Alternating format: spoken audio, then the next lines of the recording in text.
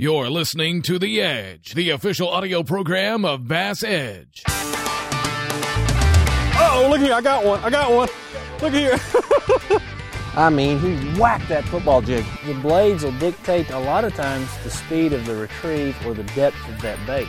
Oh, good fish. Good fish. Did you see him come off that log?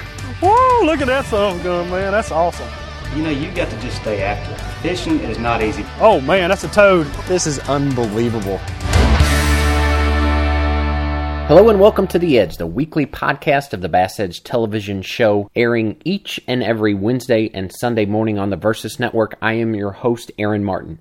Over the next 60 minutes, we are going to have the opportunity to speak with BASS elite angler Kenyon Hill, as well as chat briefly with Matt Malden from Solarbat Company.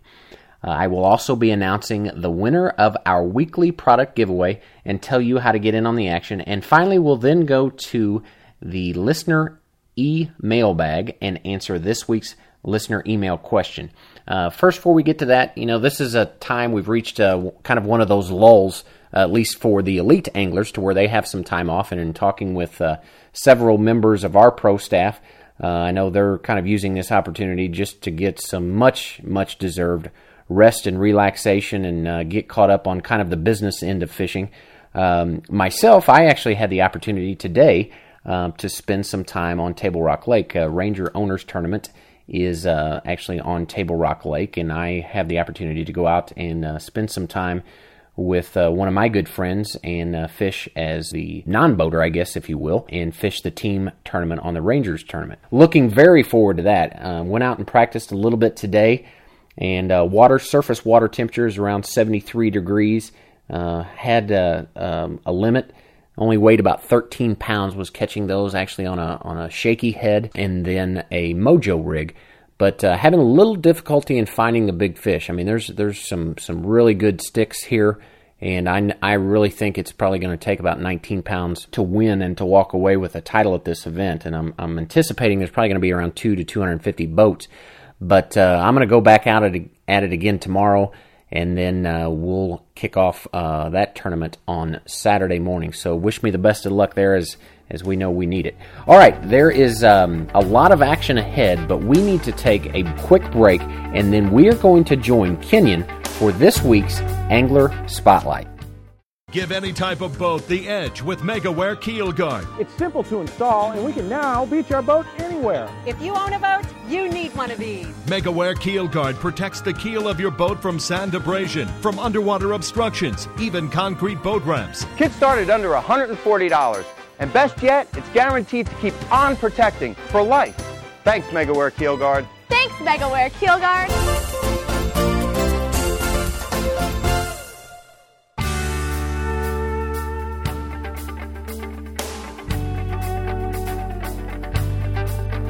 Welcome back to The Edge with your host, Aaron Martin. All right, we're back on The Edge. Recently, I had the opportunity to speak with Kenyon Hill, who is currently fishing the Bassmaster Elite Series. So let's head right to that interview and hear what Kenyon has to say. Kenyon, welcome, and thanks for being a part of Bass Edge. Would like to hear some thoughts on your upbringing, or introduction, I should say, to the sport. Is a little bit unique or different from others.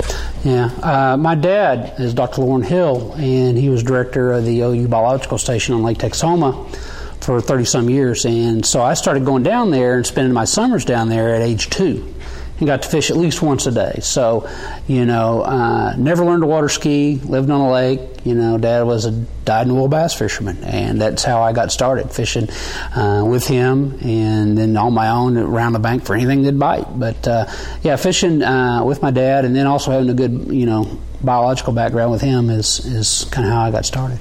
So throughout that beginning, sounds like that you grew up fishing farm ponds and small waters and were able to turn that and take that to where you are today. Yeah, I did fish quite a few of those, but actually most of my fishing was on Lake Texoma.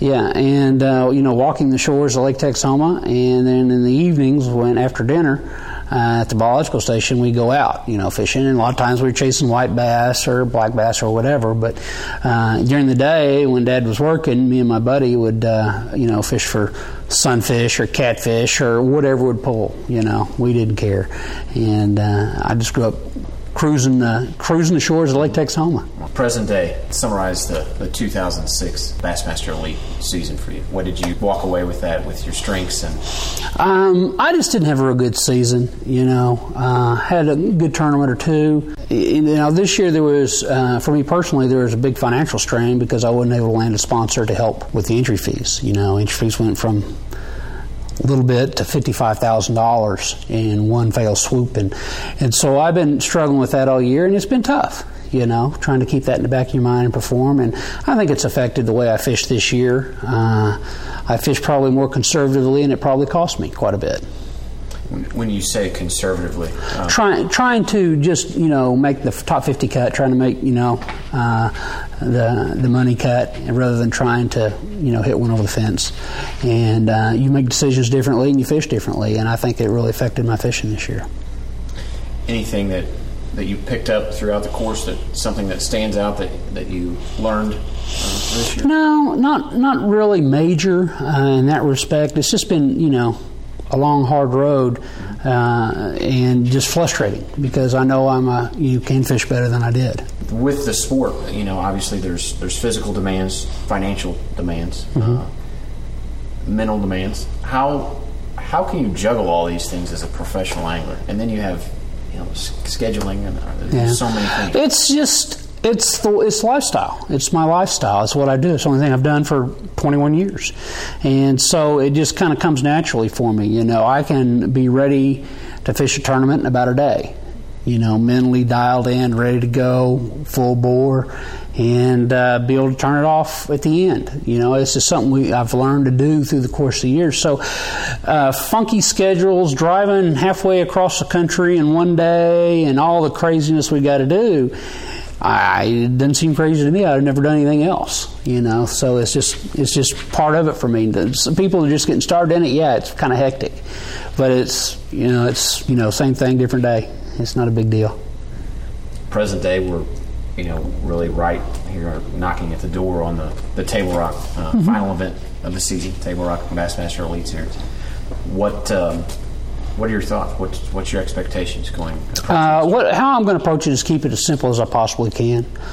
Typically, this time of year is a very difficult time to catch fish on Table Rock. I fished years and years ago. I fished tournaments here in September, and the weights were pretty low. But the lake's changed. The spotted bass has become more prevalent and bigger, and along with the smallmouth bass. So there's different opportunities available than it was back then.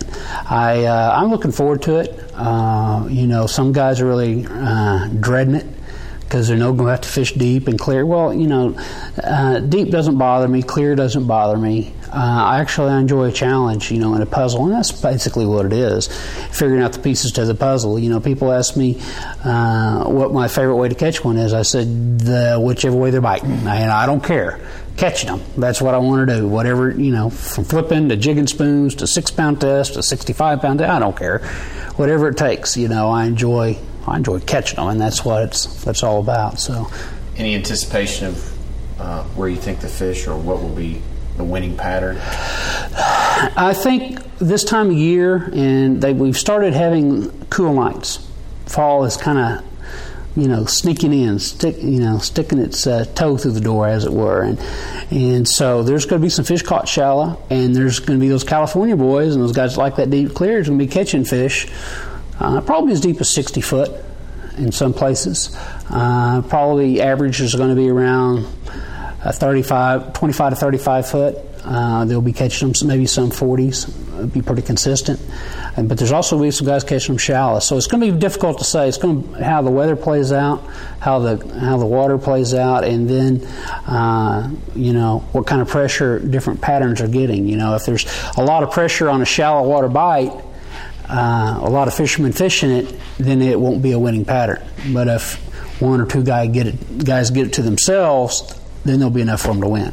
So it's just toss up. Do you see three patterns potentially?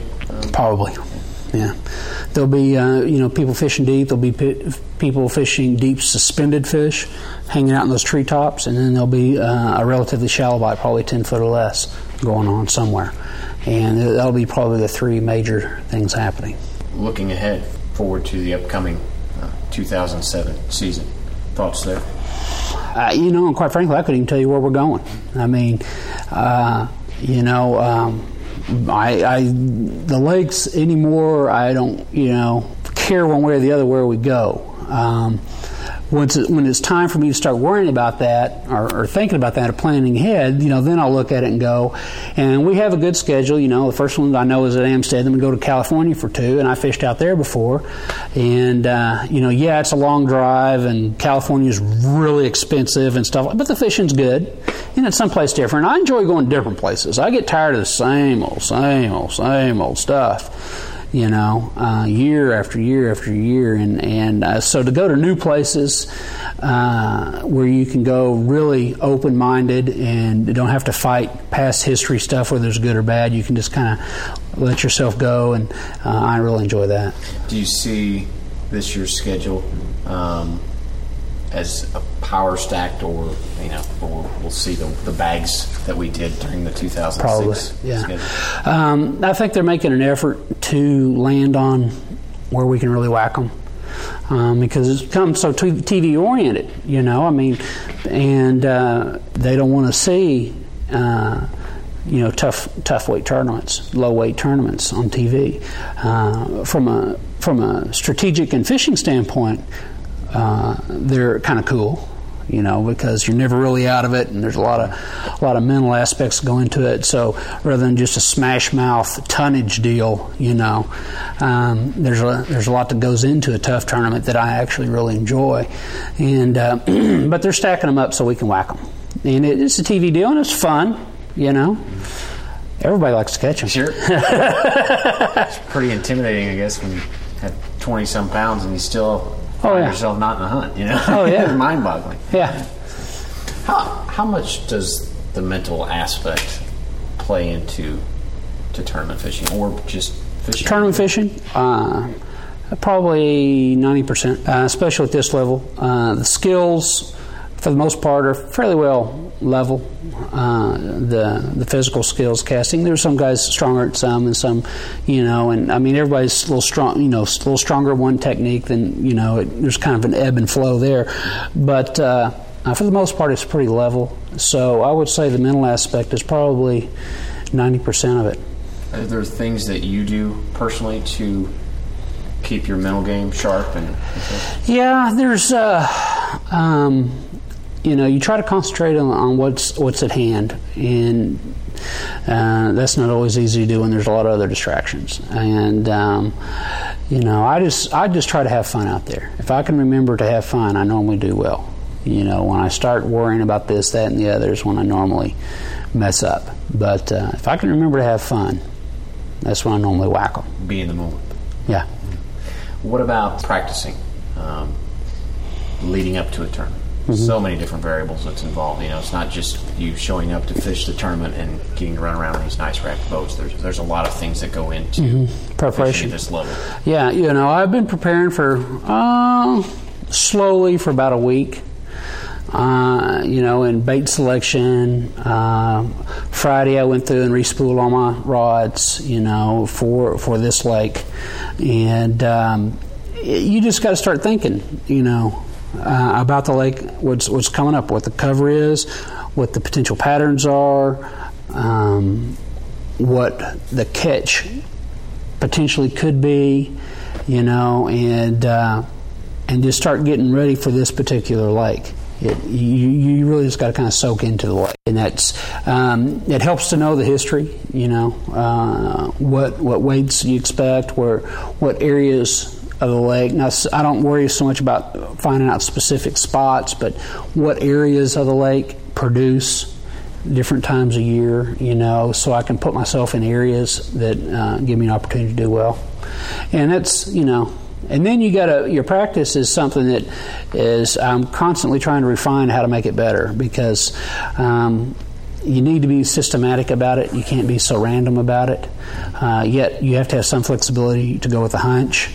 So it's practice is tricky. Hours of practice. About how many hours do you daylight to dark for 2 days, and then I'll quit probably 2 hours early, 2 hours before that we have to be at a meeting on the third day. So I really only get about 2.5 days of practice. So during practice, do you generally approach it from the standpoint that you already have areas that you are going to go try and baits that you're going to go try? Yeah, I have a pretty much, I try to get a starting point, and then you build from that. If you say, well, I'm going to fish creek channels. So you go and you start fishing these creek channels, and it doesn't pan out. So you kind of, well, there's a good looking point. You go over to a point, you catch one. Well, then you've changed a little bit. Well, creek channels aren't working out, but I did catch one off a point. And so you can either look around your GPS or your map, or just look around and go to the next one and try to find similarities. So that's a lot of how it been. You build on stuff. Is you take the information that's given you and then you try to build on that. Okay, let's spend a little time talking about crankbaits and the applications on how you use those. Okay, crankbaits are a great searching bait, and they make crankbaits that run on the surface. Legitimately down about 25 foot. I mean, you really got to get some cranking done to get it down that deep. Most of the time it's 18, 19 foot. And there's about a bazillion of them. So, percentage-wise, how often do you go to a form of those crankbaits? I'm using them quite often is to help eliminate water. Now, it's not always my first choice to actually catch the fish, but it may give you maybe a good and quick indicator that there's fish in the area. You get a strike or two, a fish or two, then you may slow down and throw a jig or something like that and really whack them. But it's a good way to cover a lot of water very thoroughly, very quickly, because you can pick a crankbait that will follow a contour. If it's a 45-degree bank and you want to fish from 3 foot down to 8 foot, you can get a crankbait that'll run 12 foot. Or 10 foot, and it'll bounce on the bottom from 3 foot all the way down to 8 foot. So you can cover that whole area very thoroughly. Strictly search bait for you, or often? No, it's often an 18 type of deal. Yeah. Any particular depth that you like fishing better than others? No, not necessarily. That's why I carry entirely. Probably too many crankbaits. I carry a lot that are the subsurface, just over the top of the cover type stuff. And I carry a lot of crankbaits that drive that 16 to 18 foot range and everything in between. So, you got to be able to fish what's handed to you. You can't always fish what you want to fish, so you got to be versatile. Is that depth range determinant upon the time of the year? Absolutely. It's a seasonal pattern issue, and it's also a lake condition issue. The dirtier the water, normally the shallower the fish are going to be. You're not going to need those big deep diving crankbaits if you can only see down a foot. You're going to need your square lips and those kind of crankbaits. But if the lake is fairly clear, then you don't necessarily eliminate those shallow water crankbaits, but you add to the potential and needing your deeper running crankbaits. That's clear as mud, isn't it? No, that's great. That's great. That made perfect sense. Electronics play a key as far as crankbait fishing, or really? Oh yeah, well, it's finding the cover and the habitat. Is what I use primarily in crankbait fishing. Like at Kentucky Lake, when we fished there, you had to keep on the drops, and so you use your depth finder to find the drops, to find where the creeks met into the river channel and things like that. So yeah, it's very key. Keep on that drop. I keep my front transducer on my trolling motor, so I know exactly where the reading is coming from. And it's very critical for me. Is contact of actually making contact with the bait between the structure of the bottom, is that? For me, that's crucial. There's a lot of guys that can do that suspended kind of. I don't. I like one to make some ruckus. Daddy likes to make a little racket down there, you know what I'm saying? So I want it to bounce around, ricochet off stuff, root around, kick up mud, throw rocks at them. I want to let them know it's down there. You hear wide wobble, narrow wobble. What difference between them? Well, obviously one's narrow and one's wide.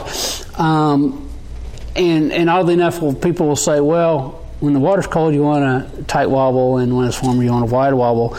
But at Table Rock here, for example, in the spring, early spring, when the water's pretty cool, there'll be guys catching on a shad wrap, which is a very tight wobble, and there'll be guys throwing a wigglewort, which is a very wide wobble. So I think it goes down to personal preference as much as anything, and what they seem to be related to. You need to try a tight wobble, you need to try a wide wobble. Preferences of line for crankbaits? Fluorocarbon versus... for years all we had was monofilament, and that obviously still works. There's nothing wrong with it. Fluorocarbon, the advantage of fluorocarbon is it's a little more sensitive. It's stiffer. You can feel what's going on. But as you can also throw braid, and it's even more sensitive yet. And so I'm kind of in influx. I still use a lot of monofilament. And I use some fluorocarbon, although the downside of fluorocarbon it's not as casting friendly as monofilament or braid. For me, anyway, I seem to backlash it more. So I'm using mixing in a good bit of braid and trying it. And having some good success, especially in lakes when there's a lot of grass. When you run your crankbait down to the grass and you want to rip it out, well, you don't have to throw your arm out of socket with braid because there's zero stretch. You can rip it right out of that grass, and that's when you'll get your bites.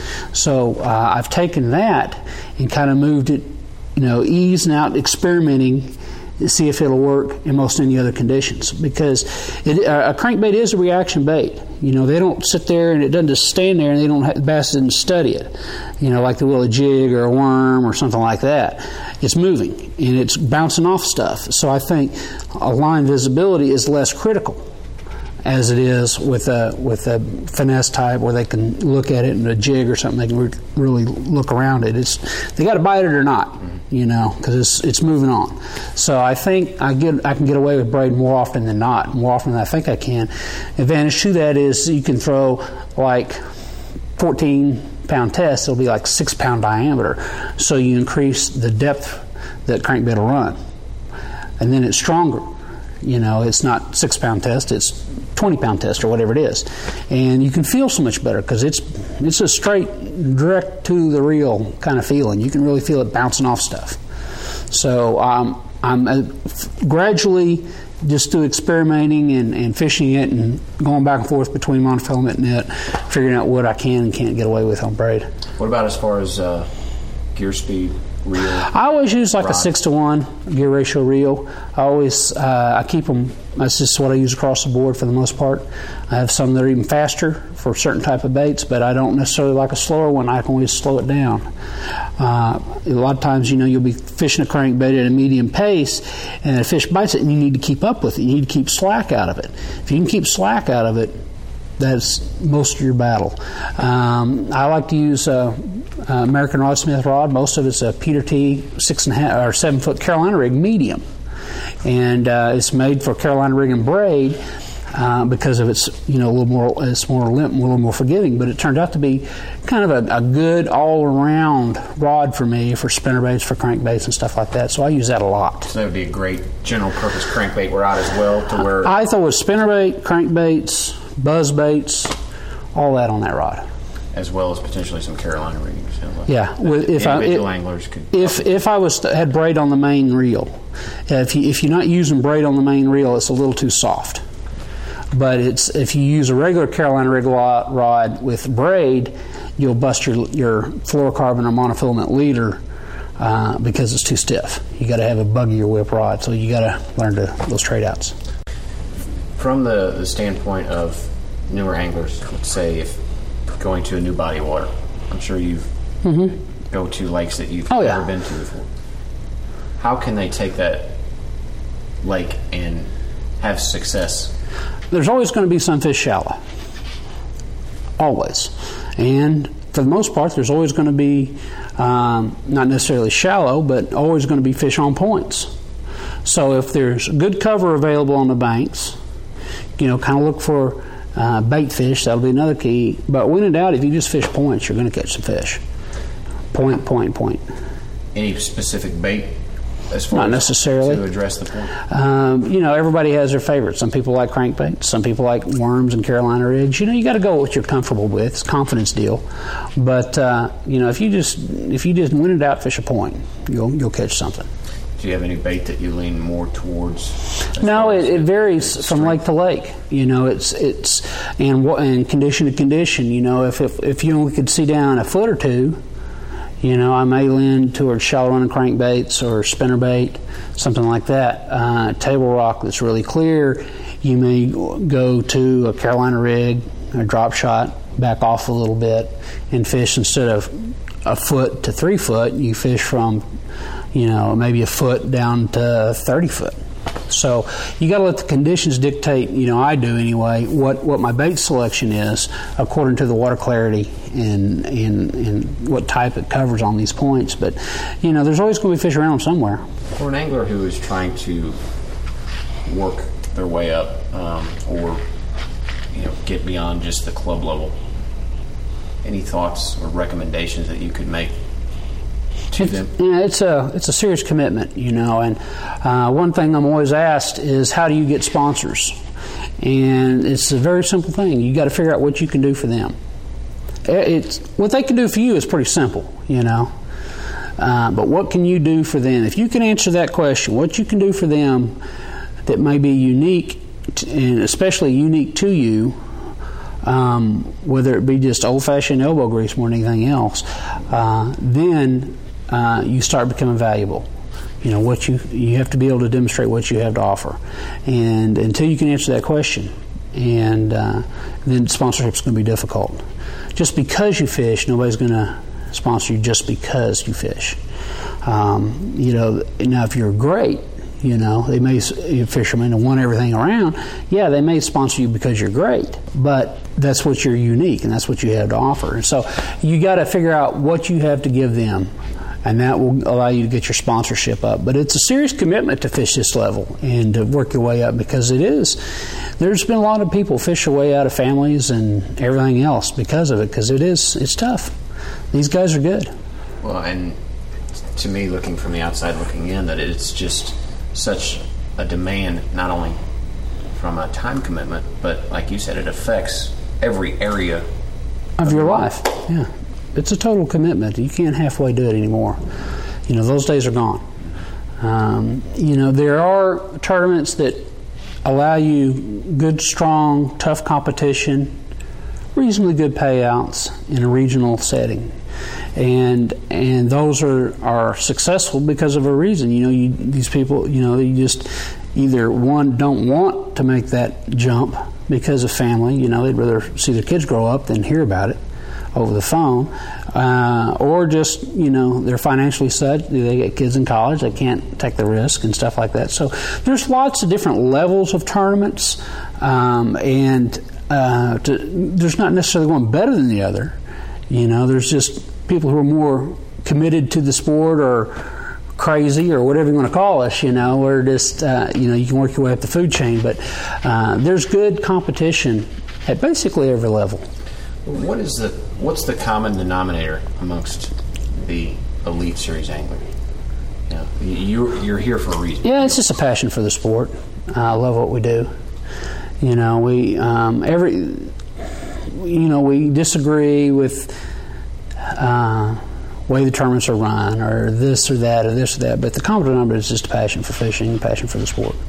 And therefore you feel that the passion pursues you to figure out how to... Figure out all the rest of it, yeah. Make it work. That's a great piece of advice. Briefly, just some quick comments on moment you most remember in your career. First tournament I ever went to. Yeah, we were at West Point, and it was a December tournament. It was a tough tournament, but I remember standing in line in registration, and there I was. You know, there was Larry Nixon and Tommy Martin and Jimmy Houston, and behind me was Rick Klein and Roland Martin and Denny Brower, and I finally realized, you know what? I'm here. I am here. You know, this is 21-something years ago, but I remember that distinctly, you know, standing in that registration line. So how did you fare? I never caught a keeper. Never caught a keeper. But my only saving grace was that my all-time hero, because I grew up a worm fisherman, Larry Nixon, never caught a keeper either, so I felt all right. I remind him of that every time I see him, too. That's good.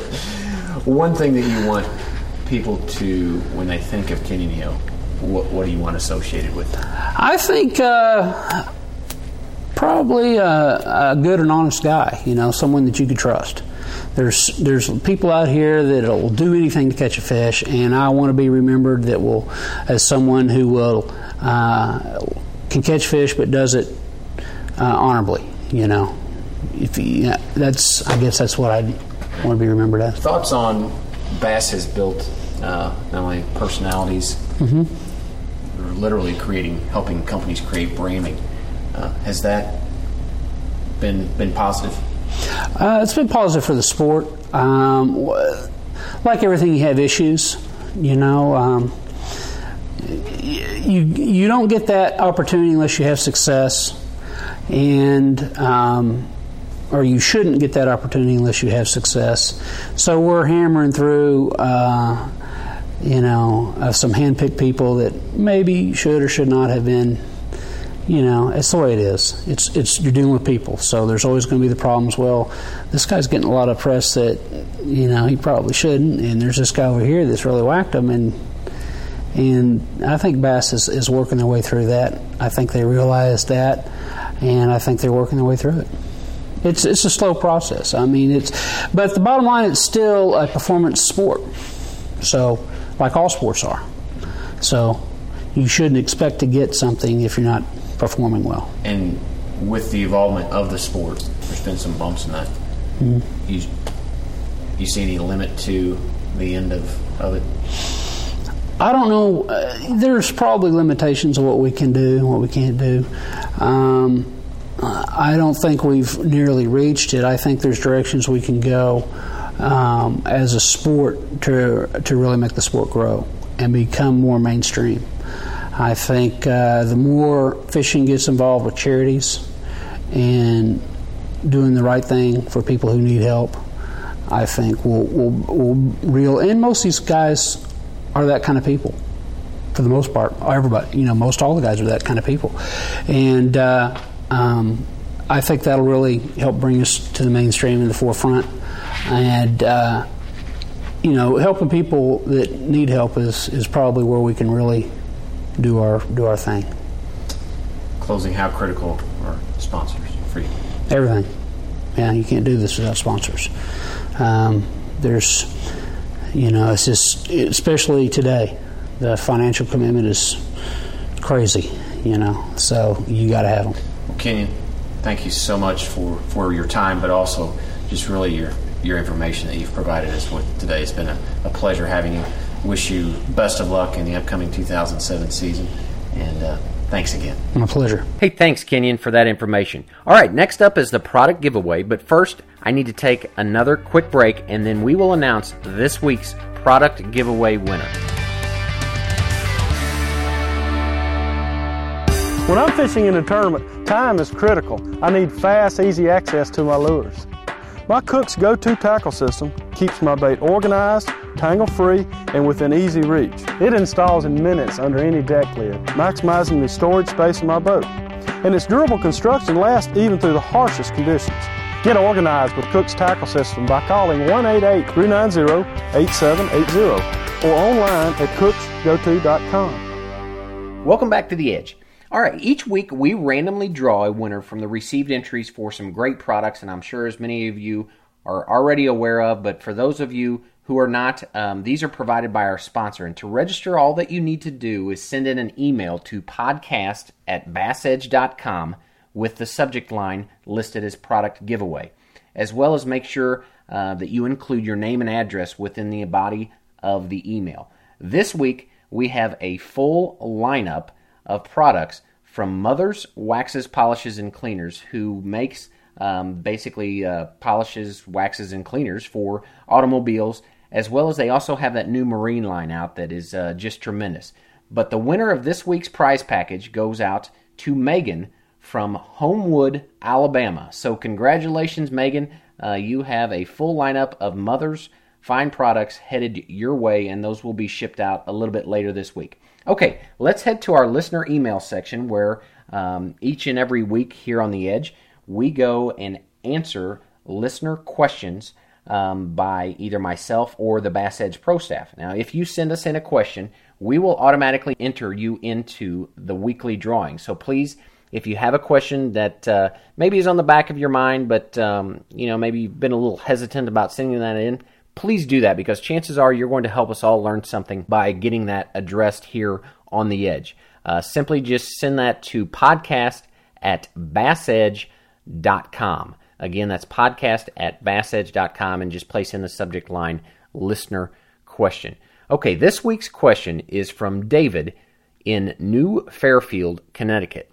And it says, hello, Aaron. I hear many of the pros saying that a jig is their go-to bait. I know that there are several ways to fish one. Perhaps you or the pro staff can go through the basics of fishing a jig. Sincerely, David from New Fairfield, Connecticut. And David, thanks so much for taking time to send in your question. But you are correct. There are several ways to fish a jig. For instance, a football head jig, which has to do with the size or the shape of the actual head. It's extremely effective, not only for dragging, meaning just like you would a Carolina rig, you're going to try and keep that in contact with the bottom as much as possible, but it also produces tremendous results by hopping it. And I prefer using a 1/2 ounce or a 3/4 ounce in the football head. And whenever you hop the jig off the bottom like that, bass react to that sudden change.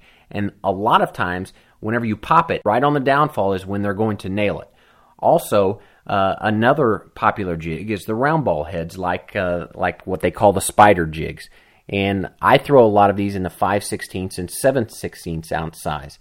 And I've had most success actually by fishing that jig at fairly a vertical level, meaning that instead of like the football jig where you're going to cast it out there and then drag it, I really want to fish these style of jigs pretty much straight up and down to at a maximum of 45 degrees. But what the bass key on this, because of the round ball, and especially if you're using that 5/16 ounce size, it really falls slow. And the bass really like to key in and hit this thing on the descent as well. And its effectiveness has really to do with, I think, the size of it. It's more of a smaller profile bait. But another thing to keep in mind for these jigs is being able to detect an often very light strike. Because if the bait's falling, there's no resistance there. So to help with this, what I constantly do is watch my line. And then I also use a 610. The one that I use is actually made by Falcon, but it's designed specifically for that round ball jig head. And then I back that up with 12-pound fluorocarbon line to help increase sensitivity. So there's a couple of very effective ways to fish a jig. And the great things about jigs, they can be fished year-round. But I can tell you that's one of the baits I think that's a little bit taken for granted, because there is an art to it. And the best way to do that is to get practice, but also if you know somebody that you can get in the boat with who's very proficient and very good at fishing a jig, spend some time with them, because it is a learned art. But I am confident that yourself or any of us can learn how to do that. So, David, thanks so much for the question, and you are automatically entered in to next week's drawing. Okay, let's pause to take our final break, and when we come back, we will hear what Matt Malden has to say about eye protection. You've got the truck. You've got the toys. Now it's time to get the hitch that gives you more time to play with both. It's the Tow and Stow Receiver Hitch by B&W. You want options? Select the ball size, adjust the height to level the trailer, or stow it out of the way in just seconds. It's 10,000 towing pounds worth of durability, convenience, and the latest technology that has made B&W famous. The Tow and Stow Receiver Hitch by B&W. Call 1-866-BEST-HITCH. Welcome back to The Edge, the official podcast of Bass Edge. We're back on The Edge. Let's join Matt Malden of SolarBat to talk about some of the new innovations with regards to eye protection. Matt, thanks so much for being a part of this. Well, thank you. A lot of times when you get into talking about fishing, I think an often overlooked item is going to be the sunglasses. And as much as what everybody likes to put together styles, it really goes beyond just the style of the sunglass. That's right. SolarBat has spent many years developing their polarized lenses, and especially their Mossback green lens. Down here in Texas, we've got a long sight fishing season, a lot of muddy water And so having a green lens that will filter out that the brown and the mud, and then also cut down the glare from the heavy Texas sun is extremely important. And SolarBat does a good job of providing that for us. So when you look at, I know that you have several different types of lenses. Can you give us a breakdown of maybe what to look for in a lens and why it's important to have a quality lens, or even the colors that's associated with it? Well, it's important for eye protection to have the polarized lens that'll also block UV light, just to protect your iris and cut down on the glare so there's less eye strain. But it's important that the curve of the lens is correct, because if you're out fishing for 12 hours a day, you're going to have a lot of eye strain after that long, especially out on the water. And when you have a lens that's proportioned correctly to your face, then that really reduces the strain that you put on your eyes and allows you to see better, protects your eyes. And these pros out here that are doing this day after day, that becomes extremely important. And so we have specially curved lenses that, of course, Dr. Nesty, the founder of SolarBat, is an optometrist and spends a lot of time developing those with his vast knowledge. Well, and there's so much that goes into research and development, I know, from Dr. Nesty's applications that he's applied. But what about colors? When I'm looking at the variety of types of lenses that SolarBat uses, what's the best color lens to use for specific situations? Well, we've got a gray lens that's just best all around if you want it for driving, or you only fish part of the time and then part of the time you're out on the job, or it's good all around. We've found a lot of golfers like our amber lenses. They can really see the textures in the grass and the greens.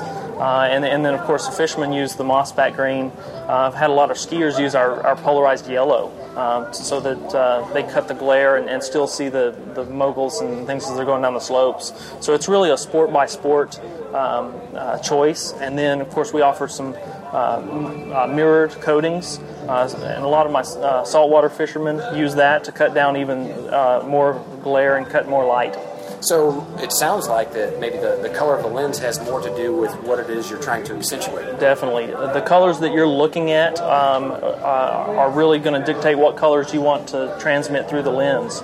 And so if you're looking at greens and want to see through it, you want to go with a green lens so that other light comes through.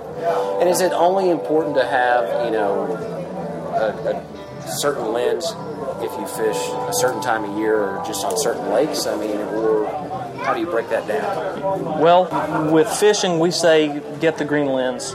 We've got a green lens with a yellow on the bottom. It fades into the yellow. So it doesn't matter then, really? No, it really doesn't matter. You can purchase that green lens and be covered regardless of the color. You really can. Yeah, definitely. All right.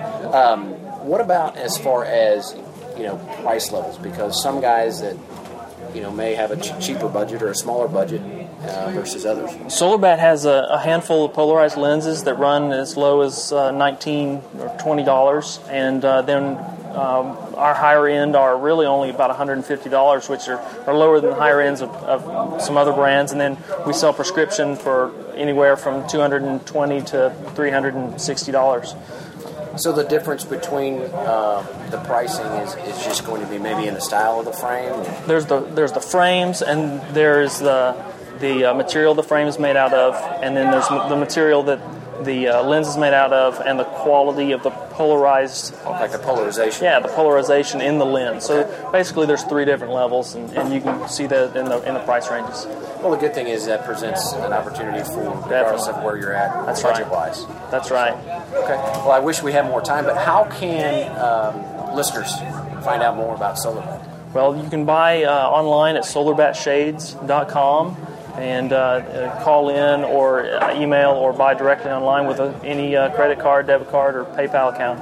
Great. Well, Matt, thank you so much for being part of The Edge, and I'm sure we'll be talking or in touch soon. Thank you very much. Once again, I know it's hard to believe, but we are out of time. I want to thank Kenyon Hill as well as Matt Malden from SolarBat for taking time out of their schedule to visit with us here on The Edge. For more cutting-edge information, visit our website at bassedge.com, as well as tune us in on the Versus Network every Wednesday and Sunday morning. Until next time, thanks for joining me, and I look forward to next week right here on The Edge. This week's edition of Bass Edges The Edge has been brought to you by B&W Trailer Hitches, Cook's Tackle Management Systems, Locker Bar Boat Security Systems, and MegaWare Keel Guard. For more information on Bass Edge, including our television show, training materials, e-newsletter, and podcast, please visit www.bassedge.com.